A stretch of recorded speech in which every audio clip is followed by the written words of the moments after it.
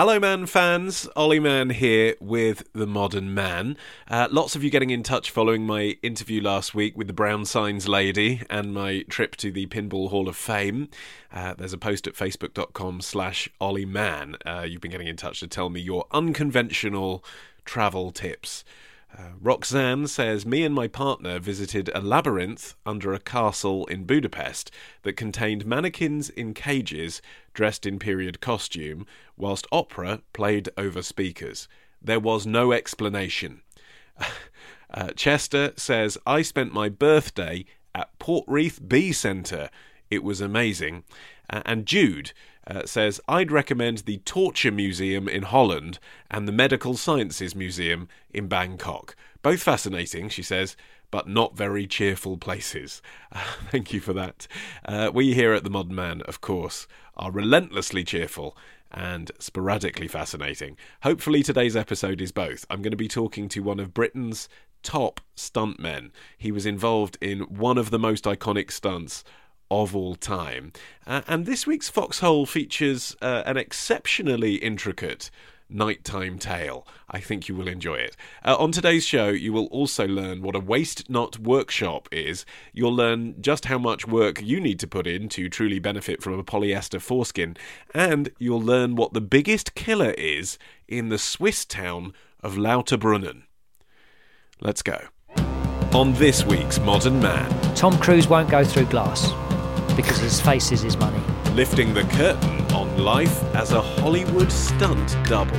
If you're very excited with this hot Italian woman, then, that's fair enough. And Alex Fox advises a listener still reeling from a night to remember.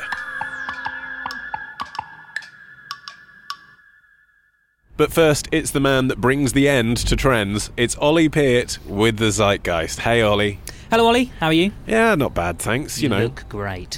I do.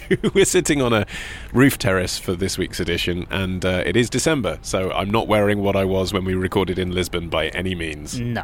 So tell us, Ollie, what are the big trends of the week? Dick holes. I will set the scene. You're on the train, busting for a slash. And you peer up towards the toilet and you notice that the engaged light is off. This is your moment, Ollie.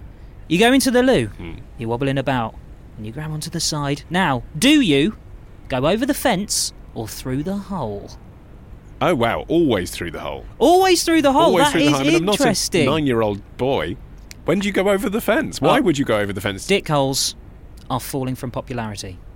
You don't mean the urethra, because that is still very popular as far as I can tell. 75% of pants sold still have the dick hole. For the benefit of American listeners, we're talking about underpants here. Underpants. We're talking about kegs. What do they call them in American then?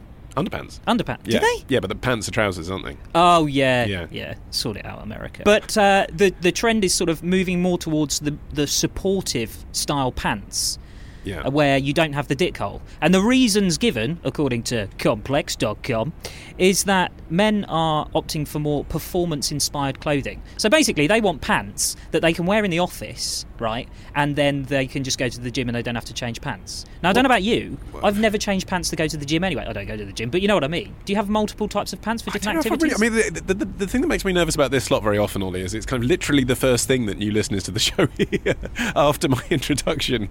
I don't know if I really want to plunge people straight into my penile health, but I have changed pants to go to the gym, yes. Not because my work pants were dirty, but because my gym pants will become sweaty, and I don't then want to carry on wearing those afterwards as going out pants.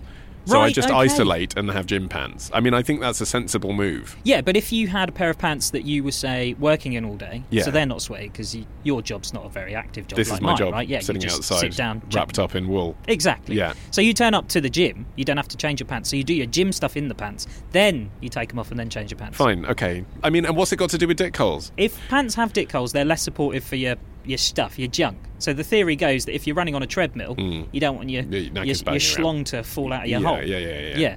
But somebody else on that site says that it's also down to the fact that we love technology so much, so we like having a one-handed piss, so that we can use our phone in one hand and piss in the other. Have you ever done that? I'm afraid I do that constantly. No! That's disgusting! I go as far to say almost every time I urinate, I'm also checking my @ replies. It's just multitasking. I know it's depressing, and you think, well, why can't you just separate yourself off from the four-dimensional world for the time you're urinating? But to me, it feels productive. But you say you use the gate every time, though, right? Every time. Yeah, so this guy's suggesting that the reason people want to not have the hole is so they can use their mobile phone, because you need two hands to get your dick out of the hole. So you're like some kind of weird multitasking Why do you freak, need two according hands? to You don't him. need two hands to get your dick out of the hole. You just need one. Undo the fly, get it out. What's the problem? That hand is the dick hand, the other hand's the phone hand. I'm just trying to sort of... It's not complicated to imagine this, Ollie. You're holding a microphone in one hand and your phone in the other now. Imagine the microphone is your cock. That's what I'm talking about. Yeah, but you have... Like, okay, I'm checking messages on this hand. Yeah. Okay, and then I'm... Can I... It's much easier to go over the top in this instance. What else have you got for us this week? Tim will fix it. Oh, okay. Even a pun on Savile feels wrong, but go ahead. Who's Tim, you ask? Tim is Joe, the average Joe, Ollie. What? Because it sounds like Jim. This isn't about a guy called Tim? No, it's nothing to do with Tim. It's to do with fix-it culture. We're moving into a fix-it era where it has become taboo to throw things into landfill, Ollie. No, it hasn't. It I wish it had. blooming well has. It hasn't. Look at the amount people just go to a coffee shop, have one coffee once in one of those cups that's got a plastic lid and throw it away. Yeah, that'll all change. Will it? Yes. Okay. Not necessarily. No, you because said it people... commandingly, I believe you. Yeah, Carry on. I think it will change because it kind of has to. But I'm talking more about, say, your toaster breaks. Rather than throwing it away and getting a new one from Argos, you learn how to fix it. No, I don't. I get a new one from Argos. But anyway, go ahead. And I'll tell you why it will change, right? Right. So last week there was a show on the BBC called The Big Life Fix with Simon Reeve, everybody's favourite travel man. The premise of the show is that there's three really big problems. They're quite serious ones. So one of them is a Welsh village that doesn't have a phone or internet network. The other one's a disabled kid who loves taking photos, but his disability means he can't use his camera anymore. It's sort of a degenerative... It's a degenerative... how do you say it? Particularly funny because you're stumbling over something so serious. Yes. A degenerative disease. Yeah, it's a degenerative...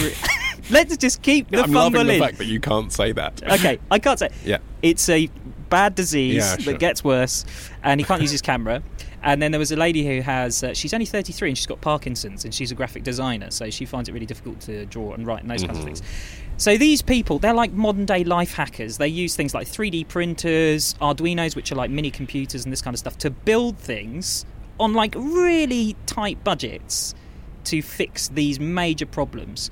And the most outstanding one was the woman fixing the lady with Parkinson's. Pretty much. I say fixing, it means she can now draw and write.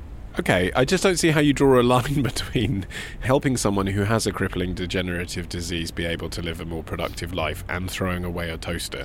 Because the reason that these people are able to do these things is there's because of 3D printers and all these amazing like little miniature computers and stuff. It's democratized being able to make stuff. So if you want to build, it has. It's spin, Ollie. No one's got a 3D printer. Yeah, but you can get them for a couple of £100. Yeah, but and no it's only one's gonna get got cheaper. one. Only nerds have got them, and they're not very good at explaining what they're for. Apart from they say things like, "Oh, one day we'll be able to build you a kidney." It's like, yeah, but at the moment you can just do a 3D printout of my face on some silicon, and I don't want it. But that's what I think's changing. I think people are really interested. Have you heard of waste not workshops? No. So you go along, there's experts there, the nerds with the 3D printers. Yeah. You go along with your toaster and they go, oh, well, this is how you fix it. And then you learn. So it's sort of a really cool thing that's happening. And in Sweden, they've cut taxes for companies that fix stuff rather than throw it away. And finally, Ollie Pitt, what else have you got for us this week? Ugly food. This goes exactly counter to what you said, I think, only in week 1 of this series, which was that because of Instagram, everyone's having good-looking food. I completely forgot about that, yeah. Although this ugly food could potentially look really amazing. So Ugly Food is actually a book that has just come out. Oh, the it's authors... a toilet book, is it? It's a what? It's a Christmas toilet book, isn't it? Ugly Food. I can see it. No, it's a legitimate... Yeah, but it's like 10 things to do with cats or 10 life hacks you can do on the moon. It's a book you read whilst you crap, isn't it? Yeah, maybe. And you're when you're reading it, you're crapping out ox cheek, chicken feet, pig trotters, and rabbit ears. Oh, I see. So this sort of weirdly links in with your last trend, doesn't it? In the sense that this is people using bits of animals that previously were not particularly keen on because they're ugly. Exactly. The two guys that wrote it, they basically say that, look, these are cheap cuts of meat, but they're really tasty, and you can make amazing meals with them, like gourmet type food. And it's just breaking that sort of mental barrier that stops you from noshing on a pig's trotter. Would you nosh on a pig's trotter? I mean, I'm from a dynasty of kosher butchers, so I probably shouldn't be on the record saying yes. But I've noticed that there are levels of acceptability that the Chinese, for example, bring to animal body parts that I don't think we'll ever be able to reach in the West. If you go to a Chinese supermarket, you can get a pig's uterus for your freezer. Yeah. I'm sure that tastes nice in a soup, but it is called pig's uterus. I just can't imagine picking it up from the freezer aisle in Tesco. But guess what? I've turned it into a game. Great. I'll call this game Hairy Berry. Yep. And what you got to do is you've got to guess which of these are real ugly foods. Yep. And which ones I've made up. Okay, you ready? Yes. Mangel wurzel beet. It's a type of beetroot. Mangel wurzel beet. I think the tribute to Gummidge is authentic. I'm saying real. Good work. Yes, it is. And it looks like, I mean, Google it, by all means, everybody. But it looks like a man with multiple growths on his face. It looks like John Pertwee in Wurzel Gummidge. Yeah, I suppose it does, yeah. Next, spiced squirrel popcorn. Well, that's not using meat that we otherwise throw away. No one eats squirrel. So I think you've made that up. That's real. Yeah, it's a sort of firebox. Fun gift for Christmas thing, isn't it, that no one actually eats? Do you want to quickly know what's in it?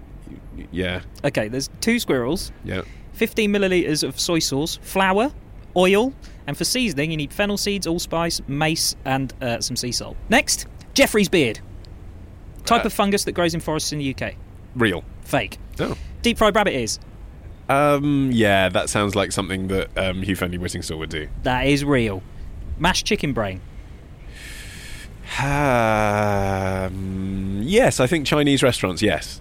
Fake! Okay. Although when I wrote it, I do think bet that you can get mashed some of chicken it brain, yeah. probably does. And last one, Yeah. vixen tit. What? Vixen tit. Vixen tit? Or teat. Vixen teat. The teat of a vixen. Fox. I mean, you have to explain it, so I'm saying you've made it up. Yeah, that's fake. Yeah, I knew you it. wouldn't eat that. Yeah. That's disgusting. Ollie, it's been a pleasure. If people want to get in touch with the trend for next week's show, what should they do? At The Modern Man on Twitter. Yeah. And by any other means they feel appropriate. Yeah, whatever they fancy. Bye. Bye.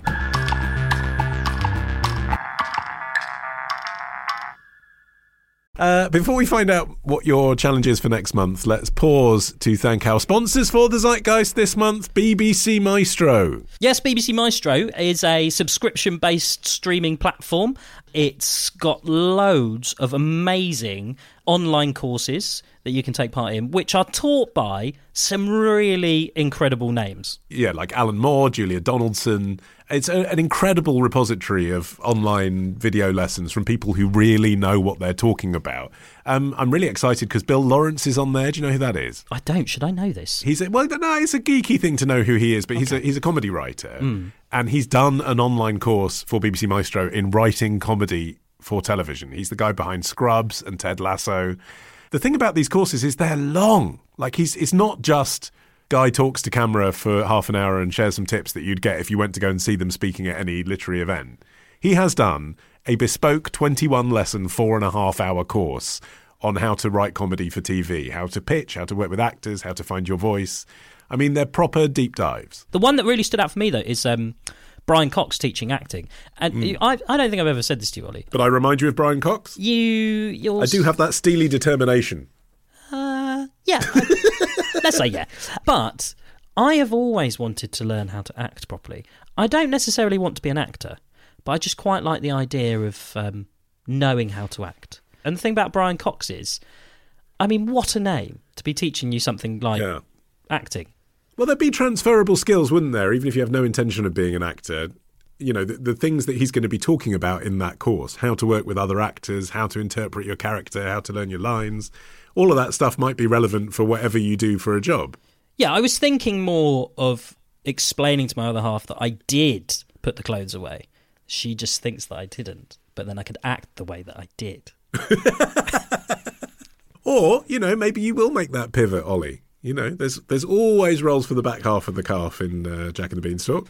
You're saying I'd be a literal arse. Anyway, if this appeals to you, as it should, then use the code MAN to get 40% off your favourite video course or 40% off a subscription at bbcmaestro.com. Yes, go to bbcmaestro.com and use the code MANN to get your 40% off your favourite video course or 40% off a subscription, which gives you access to every single BBC Maestro course. Let the greatest be your teacher with BBC Maestro.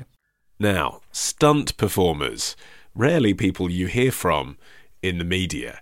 Most of us, even movie fans, can't name our favourite stuntman. There's no Academy Award for stunts. It's as if Hollywood wants to play down the existence of the stunt double for fear of highlighting the artifice that obviously exists when our favourite action sequences are committed to film. Well, I wanted to know more about stunt work, so I met up with Gary Connery, whose stunt credits include huge franchises like Harry Potter, Sherlock Holmes and Indiana Jones. He also holds the record for being the only person to have jumped from a helicopter without a parachute using only a wingsuit to see him safely reach the ground after a vertical journey of 2,400 feet. But it's for another helicopter stunt that he's truly gone down in the history books. He was the man who stunt doubled for Queen Elizabeth II during the opening ceremony of the 2012 London Olympic Games, jumping from that helicopter to enter the stadium. Gary had previously worked with director Danny Boyle on his movie The Beach, but I had to wonder, what did he think when the director first suggested to him that he should jump out of a helicopter dressed as the Queen in a live broadcast all around the world? Honestly, I thought, well, this isn't going to happen. I've been asked on so many different occasions by different people, different groups, to do something, and they don't that often come off. So I had to go and have a meeting with Sebco and a bunch of other people to basically convince them that this could happen. I think we did 5 nighttime rehearsals at the stadium, and we'd also done probably another 5 jumps at a couple of drop zones, skydiving centres, one in Swindon and one in Hinton, near Silverstone. We'd done some rehearsals there and sort of mocked up with cones a kind of area that we would land and relative heights and everything else. But the people who are running the show, they know supposedly when I'm supposed to be jumping in. It was supposed to be 9:23, I think, but I think we were a couple of minutes late because of the fact that the other parts were running late. So we were bang on cue. You're making it sound like you're all completely relaxed. I mean, surely you must have been shitting yourself a bit then. Not for the danger of the stunt necessarily, just for the massive global audience. Yeah, but that's the thing. Unfortunately, I missed the occasion. My job was to go out of the helicopter on a cue from the guy who was our jump master, Dave Emerson. And he was supposed to count down from 10. But because of the chain of command and it coming through to us, I was looking at him in the door. Imagine the door wide open, the blades are going, there's a shitload of noise. And I'm looking at him, waiting for that cue, knowing it's coming very soon. We could see into the stadium the big screens that were playing the pre-record of the little thing that they called Happy and Glorious, which was Daniel Craig meeting where the Queen gets in the helicopter after meeting Daniel Craig in a room, and the corgi's rolling over, and they get in the helicopter and fly across London. Had you seen that before? Yeah. Right. But as it was, the chain of command came through, and Dave's there, and he's gone 3, 2, and I've gone, oh shit, and out we went. So it was all on cue. Did you think you'd pulled it off? Yeah, so going back to your original question of... Were you shitting yourself? No, but I wanted to get the job right. Yeah. Because the Olympics, it's one hit. So get it right. So you block everything else out. Ultimately, all I was doing was what I'd done several times prior, because we did rehearse, albeit we just didn't have the Queen walking in. I mean, it's possibly the most famous live stunt of my lifetime. Great.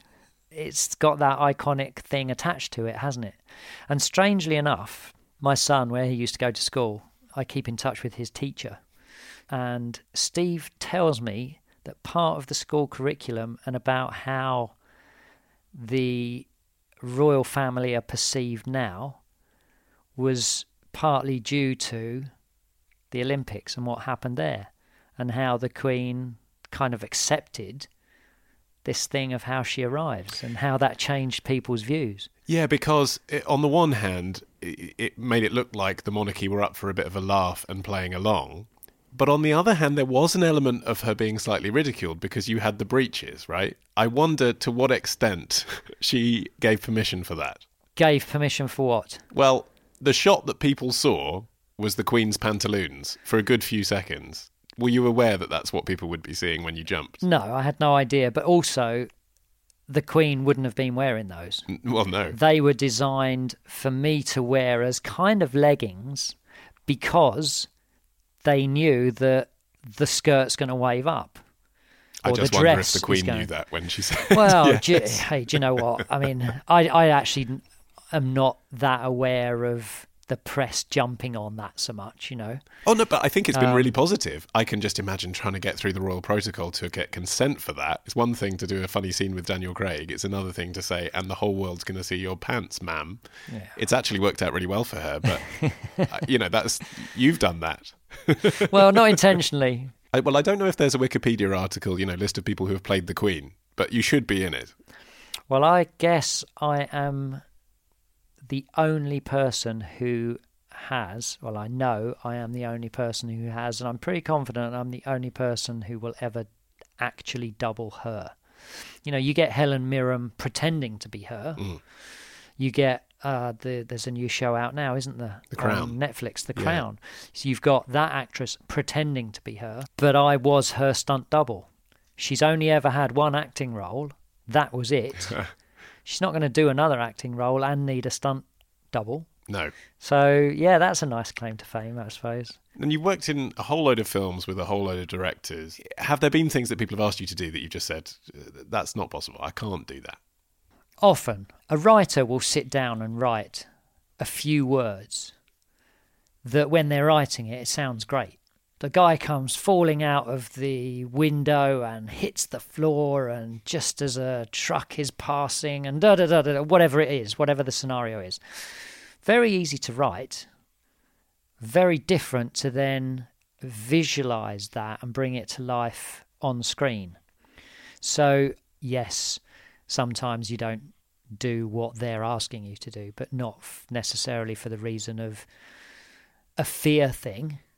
I've never pulled out of something through fear. I've certainly been scared in jobs. What is an example of a job you've done we might have seen on screen where you were actually scared doing it? Luther, which is Idris Elba, playing the part of John Luther. I did the first stunt on the very first episode of the first series. And people can find it if you go on Google and look up Madsen Fall Luther episode 1, for example. It will come up. This guy is running from John Luther. John Luther is being introduced to the viewers in this scene, and he goes into this derelict building chasing this guy, and they get to a gantry, and this gantry is over a 3-story high hole, and the 3-story high hole was created as a result of it being an old brewery, and the massive hopper, 3-story high hopper, was removed. So what you've ended up with is a narrow hole with a load of pipes and metalwork and metal collars and brick walls and what have you to sort of hit on the way down. And the idea being they get to this gantry, the door's locked, Madsen can't get out, he comes and swings a bar at Luther, the platform collapses and he ends up hanging, and ultimately Luther kind of lets him go and he falls to his death. So that is something that no one's ever done before because of the location and what it lent itself to being able to do. And because it was so narrow, if any of my limbs had gone out left, right, backwards, whatever, they would have been taken out or severely damaged on some of the pipework and metalwork. When you're up the top looking down, there was an obvious hole, but you had to be right. And because of the fact that I was hanging here looking up at Luther and I had to let go, it becomes a fall without vision. So you just have to trust yourself. And no way of practicing it, really. No way of practicing it. The first time you do it is the first time you do it. How many times did you do it? So all of the pipe work was above a certain height. So I just did the fall once, but below the pipework, just to see that when I let go, I stayed plumb. So that I fell, without any rocking, because it's very difficult, actually, believe it or not, just to let go and stay plumb, because naturally your body starts to move. So I had to do that from a lower height. But then, the first time you fall through that pipework is the first time. So shoot it. I mean, it's funny, isn't it? I think the casual viewer thinks, oh, well, there's obviously a crash mat at the bottom. They don't think at any moment on the way down you could lose an arm. Yeah, for sure. I mean, there were boxes at the bottom. I fell into cardboard boxes because there was no way of getting anything else in there. You couldn't fit an airbag, and airbags work on air dissipating from the sides, and because it was in such a tight sort of box space at the bottom, there was nowhere for the air to go anyway. So would you have done that or a stunt like that if there'd been any doubt in your mind that you could achieve it? No. So you felt confident you could? Sure, but there's still the element of fear.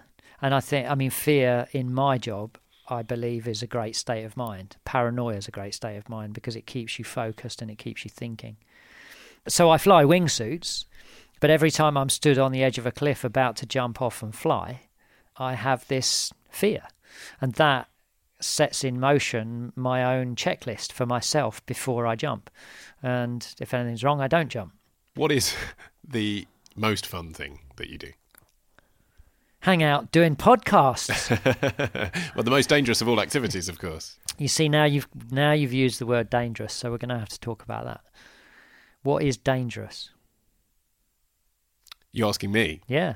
What is dangerous? Okay, but if you're about to say every time I cross the street, every time I get on a bus, it's dangerous. dangerous. No, I'm not. Okay. I'm asking you, Fine. What is dangerous? I'd say what is dangerous is like jumping through a burning ring of fire or riding a motorbike over a bridge or all of the shit that you do. That is dangerous. That's why I'm here to talk to you about it. But what if someone doesn't get hurt doing that? Is it still dangerous? Things are only dangerous if they hurt you. So we go through life every day doing what we perceive to be safe things because everybody does it, so it becomes an acceptable thing. But we don't even think about it. If people think that I don't think about what they perceive to be dangerous before I go and do it, then they're all bonkers. I have very calculated method and I think long and hard before I go and fall down the hole or before I go and jump off a cliff. So it's all calculated. It's all considered. My biggest injury that I've ever sustained was playing non-stop cricket with young kids because I wasn't thinking about it. So the whole dangerous thing is, if you were going to go and do that fall tomorrow, I don't know your background personally. So I'll assume that your background is holding microphones and interviewing people. Yeah. So let's assume you were going to go and do that fall tomorrow or jump off a cliff. I would probably perceive that as dangerous. Or at least the element of danger is higher for you than it would be for me. So it comes back to that. What is dangerous? And things are dangerous if they hurt you. You're still choosing, though, to work in an environment that is inherently more dangerous. And there's only so much you can control, isn't there? Do you know what the biggest killer in the mountains is? Go on. Mushroom picking.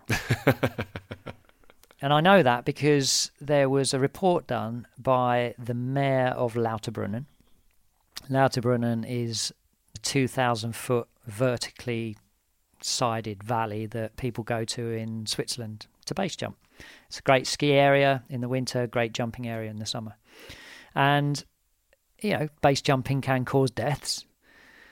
And there was a call by the locals to put a ban on base jumping because of the deaths that were occurring. So the mayor thought, well, I need to look into this. I need to have a look at what does kill people in our area. And top of the list, the biggest killer in the mountains is mushroom picking.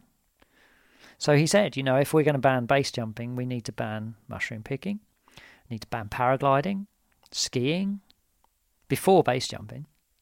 It's all about perception. It is all about perception, but part of your calculated risk is there's a possibility of fatality, which is something that most people don't think of every day. I get what you're saying. You wouldn't do it if you thought there was a reasonable chance that would happen. But what you're dealing with is a minimised risk that might happen, which is different to saying you don't perceive a risk at all.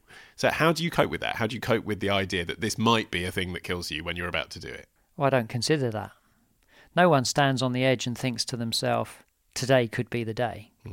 Pretty much the last thing I do on the edge is say to myself, okay, if you die today, what's the incident report going to read?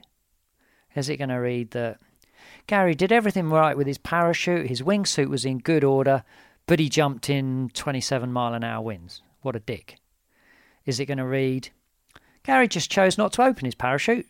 Is it going to read, he left his parachute in a car overnight and it went to -10 and the damp within the parachute from the jump the day before froze the parachute to a block, and when he went to deploy, a block of ice came out?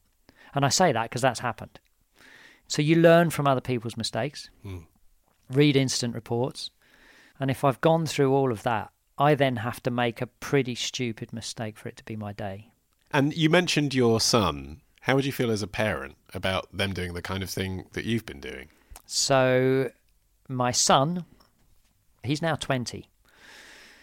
He lived in Austria essentially full-time from around the age of 13 to 14, ski racing, because one of my backgrounds is ski racing. So I got him into skiing at a young age. At the age of 15, he lied about his age, said he was 16, went to Slovenia and did his accelerated freefall course, so went skydiving. As a parent, come on, there must have been a part of you that was not happy about that. Oh, no, awesome. Really? Oh, God, yeah. Good lad. Good lad. Something that frustrates me as just a sort of casual observer whenever a new Mission Impossible movie comes out is there's always this claim that Tom Cruise does his own stunts. Is that bullshit? He does a lot. He does a lot, actually. So it really is him strapped to the side of a plane? Yeah, it was him. And he did That's it, I think... fucking nuts, isn't it? He did it 7 or 8 times. I mean, what he's worth and everything. But that's why he can do it, because of what it's worth, what he's worth. So a big part of people not doing their own stunts is when the production company... There are lots of reasons people don't do their own stunts. Some is through capability, some are the reason I'm going to tell you now. But a production company will invest a lot of money in the production and future locations that they've had to pay for. So if their star actor is damaged and they've paid out all this money, they're stuffed. Yeah. Tom Cruise is the money behind the film. It's his film. You know, very often he is the guy that's fronting the money to make the film. So ultimately it's his loss. I'm sure there's some more intricate, lawyer talk that could go on about all of that, but that's how I understand it as a layman within the industry. But Tom Cruise does a lot of his own stuff. So using him as an example before probably wasn't a good example. But there are times when we're told on the publicity trail the actors did all their own stunts. What it really means is they did a couple of stunts, but basically they had stunt people. Yeah, there's a photograph in a book of me jumping from one rooftop to another on a show called Gormenghast, which was a fantasy drama thing good few years ago now, and the caption underneath was Jonathan Rhys-Meyers doing his own stunts, and it was me. Tom Cruise won't go through glass because his face is his money, but Tom Cruise does a lot. How do you go through glass without damaging your face? Generally, when you go through glass, you go through detonated, toughened glass, because that breaks into tiny little sort of square cubes. So you'll end up with little nicks. You can also put some, protective gel on your face, which can prevent it. But you try and cover up as much as possible. But yeah, toughened glass is what one goes through, and the special effects will be there detonating it so that it shatters at the right point. Falling through the air is never going to hurt you. It's the impact that hurts. So the important part of a fall is what happens when you're just above impact. And which parts of your body you present to the impact point. Okay, so if someone listening to this happens to end up in a fight this evening and they get pushed off a cliff, how should they land? In cardboard boxes. In airbags, definitely land on your back. Boxes, you can pretty much get away with landing any which way, as long as you've got enough depth to them. Because boxes, is literally just cardboard, single skin cardboard. Very thin, very flexible. You land in them, they crush, the air dissipates. That creates a bed into the next box and the next one and the next one, and so you slowly decelerate. If you're falling from a plane, how many cardboard boxes deep do you need to absorb your fall? It's considered for every 10 feet up, you'd want one layer of boxes. Mm-hmm. But obviously that reaches an optimum. So, if you were at 500 feet, you wouldn't need 50 layers because it reaches a point where that deceleration kicks in regardless. I would imagine, and I've kind of looked into this because I wanted to do a mile-high high fall, probably 40 feet in depth of cardboard boxes. So that's 20 layers. They must love you at Office Depot. Zeus Packaging, actually, is where I got my boxes for my wingsuit landing. Zeus Packaging in Birmingham. Thanks, guys.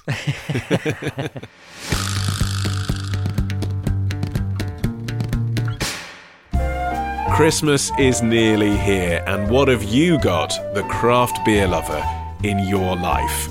A lady called Jo has tweeted me to imply I was being sexist last week when I suggested that you get your brother or your father-in-law a box of hand-picked craft beer for Christmas. She says, "Oi, Ollie, sisters-in-law and mothers-in-law like craft beer too." Jo, you are absolutely right. Fair point. Let me be clear. Regardless of their genitals, if your friends or family enjoy their beer, they will love a box of craft beer from Beer 52. My Christmas box arrived last night. It's amazing. It's got festive specials from breweries like Rogue and Brewdog, and also included in every box is a free copy of Ferment magazine, which is this really cool, nicely printed, proper magazine all about the craft beer movement. And guess what? Just for listening to this drivel, you get 50% off.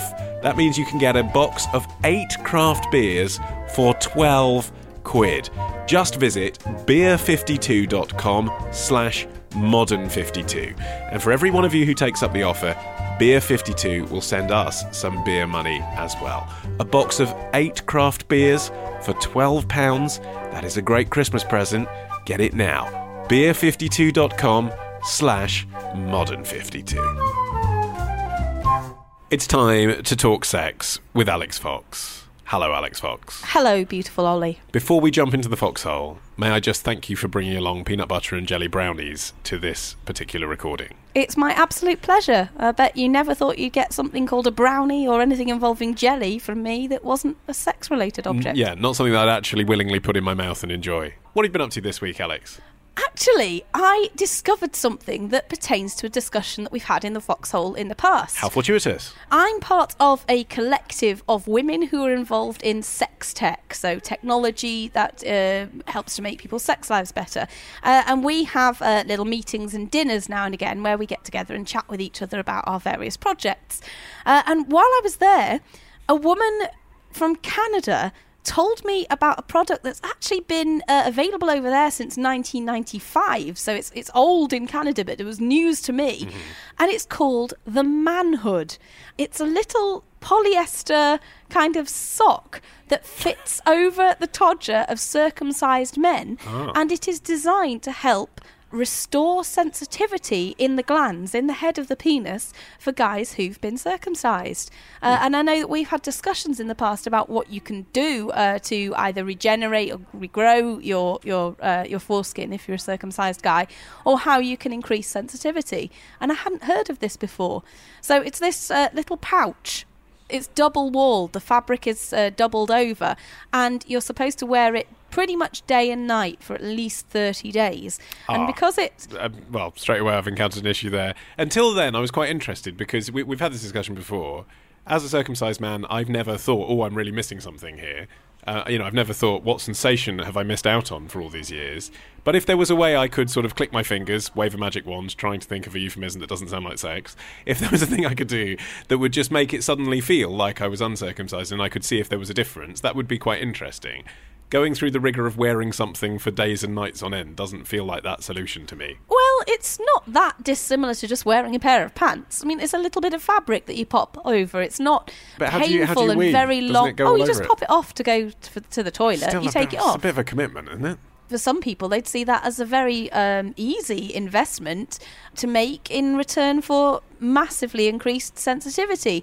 Because it essentially acts like a fake foreskin by covering your penis almost all of the time, it means that sex can feel absolutely flabbergastingly different. But you to take it men. off for the sex. Yes, essentially you wear it all the times that as a guy with a foreskin, your foreskin would be covering the end of your penis. Okay. You know? So in the same way that the foreskin retracts during sex, yes, you take the manhood off. Let's get on to this week's question, shall we? It is sponsored, as ever, by mycondom.com. Alex, tell us about them. They sell a huge variety of condoms and sachets of lube individually, so you can try all sorts of different types before investing in a whole load of them. Maybe it's a little bit late this year, but something nice to try in the run-up to Christmas next year perhaps might be to make your other half a personalised advent calendar. So you get 25 envelopes numbered. You can put a saucy message or a photograph of yourself in each one, along with a different lube sachet or condom to try. So it encourages you to do something different in the run-up to the big day. On every single day in December. Well, my sex life is evidently better than yours, Ollie. Let's go with this week's listener question. It is from P.A., who says, Alex, I am writing to you regarding a recent dalliance I enjoyed with an Italian girl. We met at a restaurant I was dining at with friends. She was working there as a waitress, spending some time in England to improve upon her language skills and broaden her horizons. I like the backstory here. This is more than we ever usually get, isn't it? She was working as a waitress to improve her language skills. It almost works. Yeah. We flirted. I tried cracking jokes in my pub Italian. My friends and I ate and drank until closing time. As we were ushered out, she was waiting for me outside and accompanied me home. It's all sounding quite hopeful so far. Exactly, yeah. She was hot. Oh, she was hot. Enthusiastic, gymnastic, and moved in such ways and did such things. I'm loving this. I'd never been so turned on, which is what I thought explained what was happening at the time. Aha! Now we get to the pant-based issue. Yeah. That and whatever brand of condom we used, she insisted that I wore the one she provided rather than my standard Featherlights. Okay. I have never been so hard, nor so big, or red, hot, stiff, and veins bulging like an Olympic weightlifter's forehead. Vivid description, this, I've hasn't got a vision of, do you remember the cartoon Ren and Stimpy? Yeah. Yeah, this man's genitals sound a bit like the pulsing forehead vein in that. Attractive. When I came, after my usual 9 or 10 minutes, not a marathon, I know, don't judge me. Standard. It's probably Especially slightly above when- average, isn't it, actually, for full-on... If you're very excited Yeah. with this hot Italian woman, then, Yeah. that's fair enough. I rolled onto my back, expecting cuddles, maybe a glass of wine. But instead, that's where we get to the crux here, Alex. Instead, she straddles me, grabs my wrists, pins me gently, and carries on, unabated and unabashed. So he's still hard at this point. He's ejaculated but remained hard. Or Yeah. Okay. And he, at the point at which he'd normally say, right, done, off to bed, he says, it was quite uncomfortable, but my erection wasn't diminishing, and she seemed to be enjoying herself, so it seemed churlish to refuse. What a gentleman. Especially as she was doing all the work. After, I don't know how long, but about the same again, it continued until she was eventually satiated, which must have been a couple of hours. Common, isn't it? The Wowzers. second time round, it's going to go a little bit longer. It can do for lots of men, yes. A couple of nonetheless, hours is That's, yeah, fairly impressive. Well, thorough. yeah. As we lay sticky, sweaty, and all tangled up, it still took a while longer for my erection to decline to normal. No longer painful, but it was utterly numbed. Oh, so it was hurting him at some point then. It was painful. I And think now what- it feels numbed. Yeah, I think what he was saying is there was pain, but there was also pleasure, so he sort of forgot about the pain for a bit. He continues, we had sex again in the morning, but I wasn't able to get as hard as I was the night before, and in fact since then I haven't been able to get as hard as I usually would, let alone that night, and I'm not lasting as long at all with anyone ever. Wow. She disappeared off that morning while I was in the shower, no note, no number left. I eventually went back to the restaurant a couple of weeks later and asked after her. The reception suddenly turned cold, and I was informed that she had returned home to Italy. This is like the pilot for Wayward Pines, isn't it? There was no forwarding address, and I should leave now. Thank you. So, Alex, I am worried. Do you think she spiked my drink with something? She had been serving all night. Does this happen often? And will I ever be fully functional again? Okay, there are a number of factors going on in this tale that I'd like to pick out as possible explanations as to what happened. First of all, the chap writing to us says that the lady friend insisted on using her own condom that she provided rather than his featherlight that he carries at all times. Not necessarily unusual for a woman to insist on using her own condom. She might find it empowering to provide her own. It might be one that she particularly likes the sensation of. Sure. If she's got an allergy, it might be one that's made of it's a non-latex variant. Could be, or she might want the reassurance of knowing that it's one that's in date. Lots and lots of legitimate reasons. What I'm wondering, though, is whether she provided a condom that was a delay condom containing benzocaine. It's usually about a 5% solution of very mild anaesthetic. But if this guy hadn't used that before, in some people it is possible for him to either feel like he's ejaculating or actually ejaculate, and for that anaesthetic to have the effect of numbing his penis so that the usual feedback mechanisms, if you will, aren't as effective as they would be usually. So if she'd used a condom that had delay lube in it, that may have affected his sexual experience here. Just as a safety point, it sounds like he came in a condom and then she got on top of him and they carried on having sex with the same condom. Which you shouldn't You do anyway. absolutely need to change condoms in between sex sessions. In fact, the official advice from the NHS is that even if you haven't ejaculated but you've been having sex for longer than half an hour, you need to stop and change your condom because the friction over that time can actually cause it to wear down. So use a new condom every single time you have a new period of sex. But it sounds like what he thinks happened is maybe something more sinister than that she slipped him some sort of pill. What could that be? I mean, Viagra is what my mind leapt to. Well, first up, I agree with you entirely that sinister is the right adjective to use here. Even if you think you're doing somebody a favour, if you think it's a fun thing, if to you it's something that you use with partners all the time, it is never, ever okay to put drugs in somebody's drink or supply any kind of sexual stimulant without the explicit knowledge and consent of your partner. Right, but what do you think it might have been if she did do that? It could have been Viagra. The thing about Viagra is it's designed to work within half an hour, so this would have had to have been quite carefully timed. Although having said that, Viagra is designed to help get you hard when you are sexually stimulated. So these days it's not that the drug is such that you don't just take it and automatically get a hard on within 30 to 60 minutes. You usually do have to have some accompanying desire, although that doesn't sound like that was lacking in this situation. However, although Viagra is designed to help you get hard and stay hard for the duration of sex until a man ejaculates, it's not totally normal for Viagra then to keep you hard for up to 2 hours after ejaculation and to allow you to keep going all that time.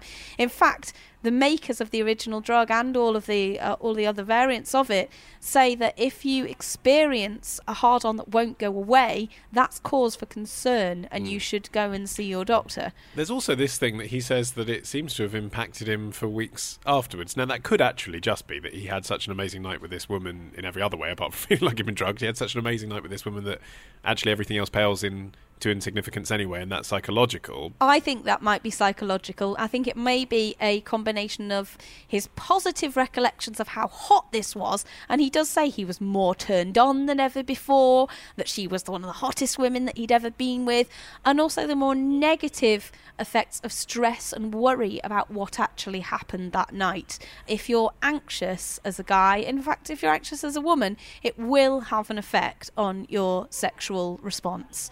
So it may just be that the memory of that night is affecting him physically. Yes, absolutely.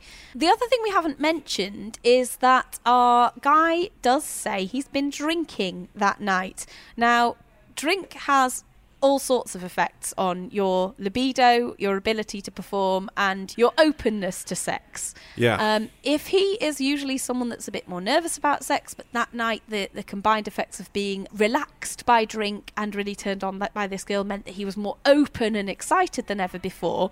Although alcohol can make it more difficult to get an erection, if you're really excited because you're more chilled out, because you're a bit boozed up, that could have had an effect on how the night went for him. It would also perhaps explain why he found it difficult to get hard on the morning after, because he had a flipping hangover and a bangover, if you will. But it doesn't account for why everyone in the restaurant pretended she didn't work there anymore. That does sound like there's something more to the story, which I find personally interesting, but perhaps not something that's directly sex-related. It's intriguing. It's not something I can explain. Maybe you were so amazing in the SAC PA that she simply had to leave London at that point because it was mission accomplished. Missionary accomplished. And all of the other positions.